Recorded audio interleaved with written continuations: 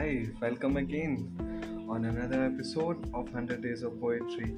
This is your host Jitendra Singh, and for today's episode, I've chosen the same novelist who I have read, from whom I've read the poem yesterday also. So, the name of the novelist is O. Henry.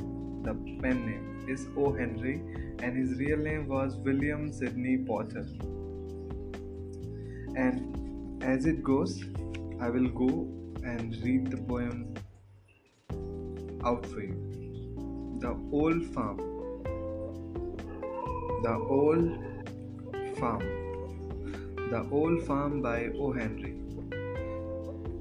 Just now, when the whitening blossoms flare on the apple trees and the growing grass creeps forth, and a palm is in the air, with my lightened pipe and well filled glass of the old farm I am dreaming, and softly smiling, seeming to see the bright sun beaming upon the old home farm. And when I think how we milk the cows and howl the hay from the meadows low, and walk the furrows behind the plows, and chop the cotton to make it grow, I'd much rather be here dreaming and smiling, only seeming to see the hot sun gleaming upon the old home farm.